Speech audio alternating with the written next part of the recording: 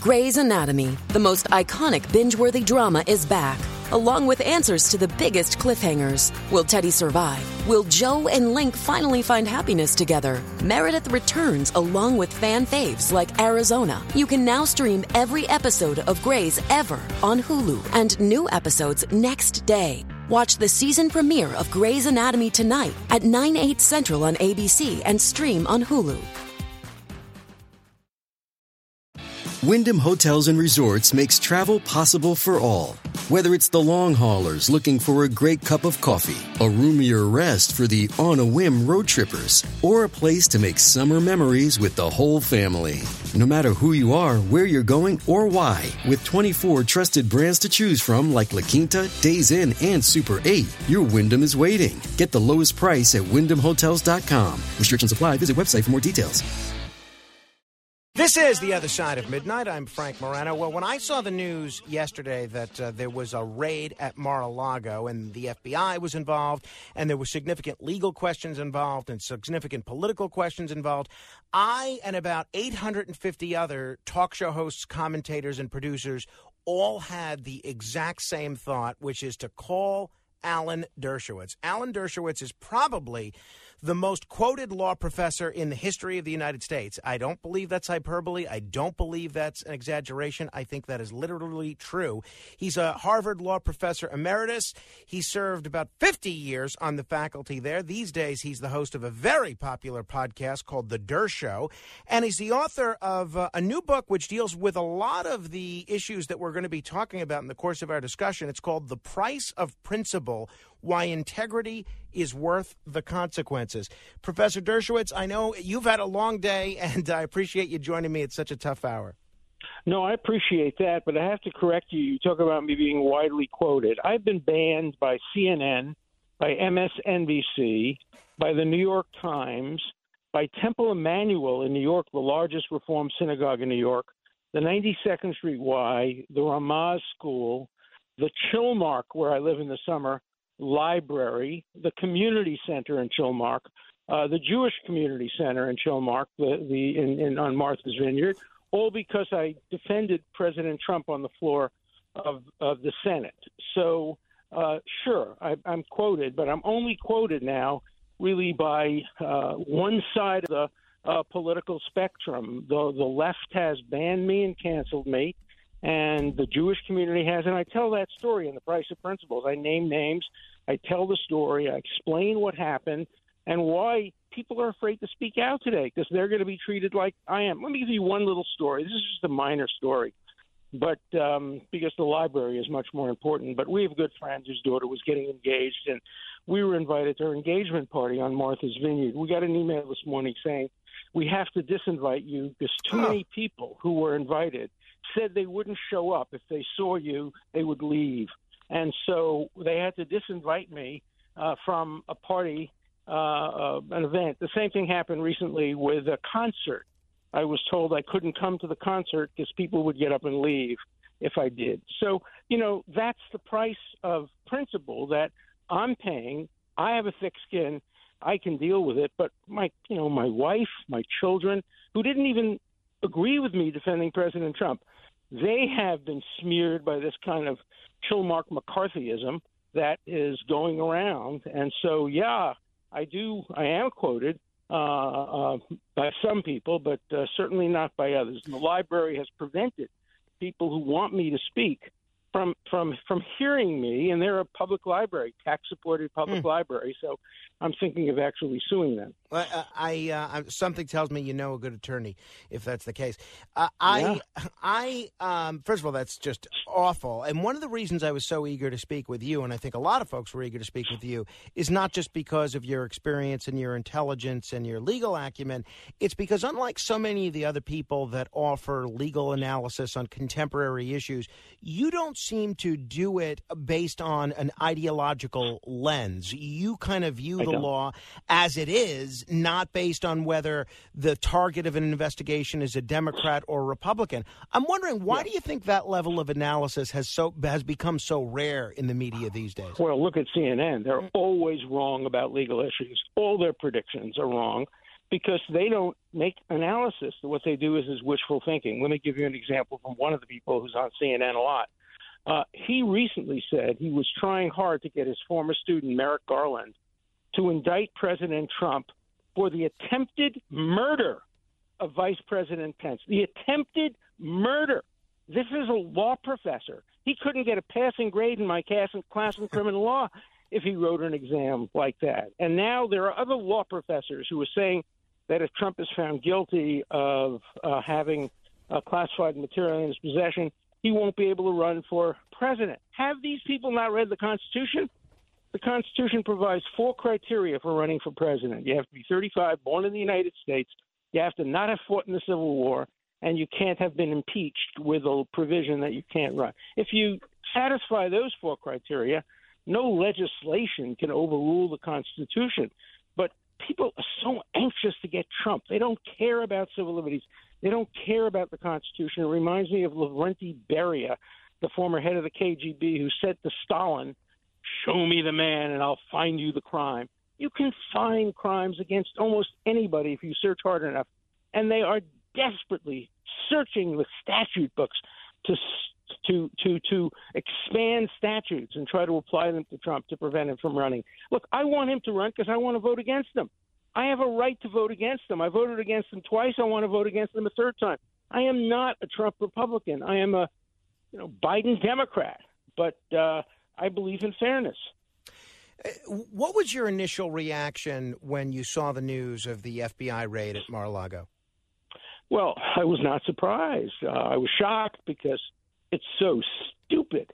They could have easily gotten a subpoena, and a subpoena would have allowed the court to go through the papers and decide if any of them were classified, if they've been unclassified, if any of them are privileged. But this way, everything is going to be searched by the FBI before any judge has a chance to go through it, and a lot of it will probably be excluded in violation of the Fourth Amendment. I was very shocked. I had high regard for Merrick Garland. He was a student at Harvard Law School. I supported him when he was nominated for the Supreme Court. But I'm very disappointed that he would have allowed a search instead of a subpoena. The reason you have a search is you think somebody's going to destroy the material. President Trump was 1,000 miles away playing golf when this search took place. He couldn't possibly have destroyed it. And if he ever destroys evidence under a subpoena, he's guilty of a much, much more serious crime than having classified material. So that's a pretext. I think the real reason is the government gets a lot more out of a search. They can search for things that are not in the warrant if it's in plain view. They can get documents without the Fifth Amendment being pleaded. So it's an attempt to circumvent the law, and I don't think it's right. You used a term which I'm sure might be common to a lot of Harvard legal scholars, but it was not common to me, and I suspect it was not common to many in the audiences. When you were talking with John Catsimatidis yesterday, you used the term production immunity. I'm wondering if you could just explain what exactly production immunity is and how that's at play here. Yeah, it's very complicated, and I was a little worried about trying to present it to a non-legal audience. The law is very obscure. If you have a document, say a piece of classified material, the document itself is not privileged by the Fifth Amendment because it's already been written. But the fact that you produced it in response to a subpoena that says you must produce anything in your possession that's classified, the fact that you produced it is incriminating. And you can plead the Fifth and say, no, I'm not going to produce this document because the fact that I produced it will be incriminating. So the government has to give you what's called production immunity. What they say is, we'll use the document, but we won't tell the jury that you gave it to us. That's how many angels can dance on the head of a pin, but that's what the law is today. So if you do a search, you don't have to worry about that because nobody is involved. No defendant is involved. They're not handing the stuff over. They just have the document itself. It's very complicated. It's very technical, but it may be one of the reasons why they went for a search warrant rather than a subpoena in order to circumvent the Fifth Amendment. Well, it makes a lot of sense. And look, Merrick Garland has that Harvard Law School training, so he clearly would be aware of that. Now, a lot of people have rushed to blame this on Christopher Wray. A lot of people have said the person responsible was Merrick Garland. Based on your knowledge of how high-profile investigations like this go, I mean, not that we've ever seen a raid on a former president's residence before, so this is somewhat unprecedented, but who do you think would have had to approve and sign off on this manner of a raid? Would it have been Christopher Wray? Would it have been Garland? Does it go all the way up to Biden? It doesn't go to Biden. Biden has said that he was not aware of it, and I think that's right. He's tried very hard to stay out of Justice Department issues for understandable reasons, because it's obviously his son is in the crosshairs there. But there's no question that both Garland and Wray had to approve it. It may not have been their idea. It may have been a line assistant district attorney or the head of a criminal division or something, one of the operatives in the Justice Department. But you couldn't have the search of a former president's house without the attorney general himself signing off. That's why the attorney general must have a press conference. It should have been 2 days ago. It should have been today. It should have been yesterday. But he has to do it today. He has to do it today. He has to make sure that he is answering the hardest questions asked to him by great journalists like you, who will press him very hard, or White House journalists or others. He can't just allow this to stand without a comment. Now, he's going to say, this case is under investigation. I can't produce the search warrant or the affidavit in support of the search warrant. Nonsense. You can't.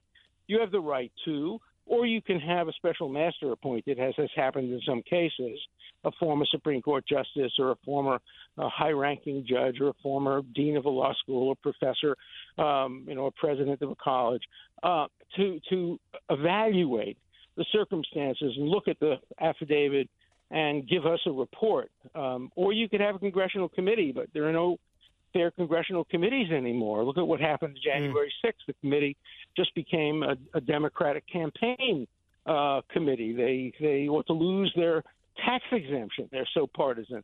And it's, obviously that's a joke. Sure. Congress doesn't have a tax exemption, but if they did, if they were an organization, they would.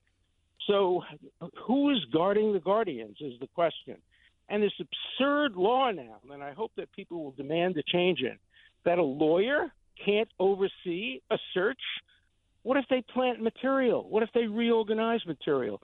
What does the FBI have to hide? Why won't they allow lawyers to come in with video cameras, with iPhones, take the picture of everything that's being done? We're supposed to live in a society that's transparent. Why are searches conducted outside the view of the lawyers? That's just wrong, and it has to be changed. The only good thing that's come of this is that there'll be a lot more civil libertarians now. You know, they used to tell a joke that a conservative is a liberal who's been mugged. I always responded by saying, yeah, and a liberal is a civil libertarian is a conservative who's been searched or indicted or been audited. So it always depends on whose ox is being gored. And now that, the Republican side is being victimized by a denial of civil liberties, I think there are going to be a lot more good civil libertarians on the right. Certainly you can't count on the ACLU anymore. They're dead in the water. They should have been protesting this raid, but, they're part of the Get Trump at all costs group, and they're part of the group that suppresses free speech on college campuses, due process on college campuses and around the country. They're a full-fledged left-wing political organization rather than a civil liberties organization. The former Speaker of the House, Newt Gingrich, who's obviously a conservative and a Trump defender, he has said repeatedly in the last 24 hours that he thinks that he doesn't put it past the FBI to perhaps do something like tamper with evidence or maybe even plant evidence. You have a fake committee being covered by the fake news with a fake FBI, which, by the way, you'll notice they didn't allow anybody on the Trump side into Mar-a-Lago. So we have no idea whether or not they planted evidence. As I understand it, President Trump's attorney was present at the Mar-a-Lago raid. Do you think that that's a legitimate concern for the Trump team, that the FBI actually would tamper with evidence or even plant evidence? We have histories of that. I think this FBI is a good organization. I like the FBI very much. I'm friendly with some former directors and some former people. So I would hate to believe that evidence could be planted, but we know it has been. When I was in Boston, the head of the FBI in Boston ended up in jail for having tampered with things and having given a heads up to Whitey Bulger to escape. That was the guy who was the head of the FBI right. John Connolly, in Boston. Right? Yeah, John Connolly, and a guy named Morris. Both of them were corrupt FBI agents. You know, I had a threat on my life by some neo-Nazi a few years ago, and the FBI provided me with two guys who followed me around for several months. I loved them. They loved me, too, because I took them to Celtics games. They went to my class, but they protected me. And so the vast majority of FBI agents are completely above reproach, and the vast majority of directors of the FBI. But, you know, I think the guardians have to be guarded, and we need to make sure we oversee it. You mentioned that the Trump lawyers were at Mar-a-Lago. They were there for a few minutes, but then they were kicked out, and they were allowed to see, apparently, from what I understand, they were allowed to see the search warrant, but not to take it with them. I see. You know. I appreciate you clarifying that. Andrew McCarthy, who's a conservative legal scholar, former prosecutor, I know him well. Yeah. He has been saying that he thinks that what could be involved here is an attempt to find evidence somehow linking President Trump to a conspiracy involving January 6th. Megyn Kelly said the same thing to our friend Arthur Aidala on his radio show yesterday. I think this is disgusting and wrong and a lie. I don't think this has anything to do with stupid classified documents. Give me a break. Since when do they care about that? Ask Hillary. They don't. They are using that as a pretext to get in there to see what they can find about January 6th. That's my belief. That they've made very clear the Democrats are hell-bent on finding a way to pin that on Trump legally, not morally, not politically, though they're related. Legally, they want him prosecuted so that he can never run again, because he's going to win if he runs again. And that's their worst nightmare. And so I believe this whole thing was pretextual so they could get in there. And I don't know why. What do they think they're going to find? The secret Trump memo in big black Sharpie saying, I knew I lost and I unleashed a fraud on America. Okay. Well, let me know if that's in the safe. You think that is possible, if not likely? I think it's very likely. And when you have a search warrant, you can search for things beyond what could be obtained by subpoena. So I think that's very likely. And again, it doesn't have to be the motive of the head of the FBI or Garland. It could be the motive of a lower-ranking FBI official or lower-ranking prosecution official. But it certainly seems likely. Look, nobody has ever been searched for a violation of this classified material or archival material. You know, Hillary Clinton, who's a friend of mine who I liked and who I supported for many years, I've had dinner with her many times, is wearing a terrible hat these days, and she's selling them, or somebody's selling them, and it says, but what about the emails? Well, you know, what about the emails? That's a very important point to make in America. If she wasn't searched and if she wasn't prosecuted for what she did with the emails, that's a very important argument. It's called the shoe on the other foot argument. If the same rules are not applied to Republicans and Democrats, there's something wrong with the system. So, Hillary, if you're listening to the show, take off that hat. It doesn't make you look good. It doesn't make you seem good. The argument that, but what about the emails, is a very good argument. And I'm going to continue to make it. In that Clinton email case, since you bring that up, there was a lot made that some, and I promise I'll let you go and get some sleep. I know you've had a long day. But in that Clinton email case, there was a lot made that some of the emails contained classified information that was not secure at her home in Chappaqua. Isn't that potentially similar to Trump taking classified material to Mar-a-Lago? There's a big difference, and that is Trump, as the president, had the ability to declassify. Clinton, as the Secretary of State, did not have the ability to declassify by herself. So in many respects, it was worse. Now, I don't know all the facts in the Hillary Clinton case, but according to at least what I've read, there was destruction of hard drives. There was destruction of emails. Emails disappeared. That could be worse. But it's certainly not any. It's no different the other way. I mean, it's no better. And I think the precedent of both Sandy Berger, who also was a friend of mine, who I like very much, who was the national security advisor to Clinton, he was caught putting classified materials in his sock and in his underwear. And there was no search. In the end, he had to pay a fine. And he was discredited. And Hillary Clinton was discredited. But nothing like this. And, whataboutism is correct. Sure. But the emails, that's a correct way of looking at it. And nobody should apologize for saying, well, what about Clinton? What about Berger? What about those emails? That's a perfectly legitimate question to ask in a democracy that promises equal protection of the law. In the case of Sandy Berger, who was convicted of taking these classified documents from the National Archives, he was duplicitous. He tried to sneak the documents into his pants. Trump was very open about this. He carried them right out in the middle of the day, no stuffing documents in his pants or anything like that. Will that make a difference in a case like this, the duplicity versus the openness? It will. I think it will. I think the openness negates the required intent. You need an intent. Usually it has to be a corrupt intent. But, a lot of presidents have taken classified material with them to write their memoirs. Other officials have done that. I represented somebody who was a former CIA agent who took classified material and wrote a book about it. And it went all the way to the United States Supreme Court. So, this is something that's happened. And in America, you don't make new laws for a president or a former president that's running for re-election. You apply old laws to them. You don't make up new laws. You can't just have a Trump law that wasn't applied to Berger and to Clinton.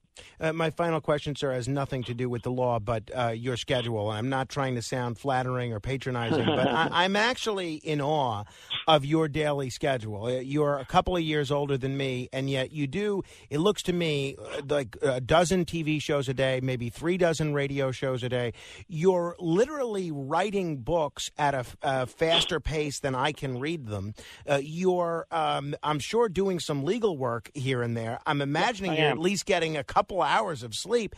How do you pack all of this into a given day? You got to give me some advice. I feel like I can never get this stuff done. Well, I'll be 84 years old in 2 weeks, and I've had some health issues. I had a pacemaker, and I've had gallbladder removed, so this was not a good year for me health-wise. But I try to walk 5 miles a day, and I try to eat healthy. And I write every day. I'm almost finished with my 51st book, and I'm already thinking about my 52nd book. I love writing. I've been doing it all my life. And, 50 books in approximately 50 years.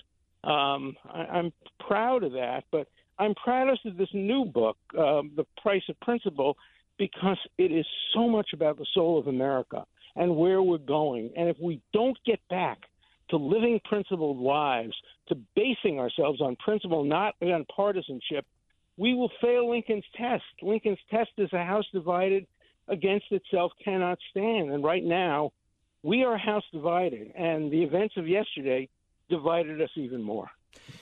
Professor Dershowitz, it is always a treat to talk with you. I appreciate the time this morning, and I'll look forward to our next Pomona Gardens outing with Arthur. Oh, I would love to do that. Arthur Ardella is one of the greatest lawyers in the United States and a great talk show host, and the fact that you and I are both his friends is a credit to both of us. Absolutely.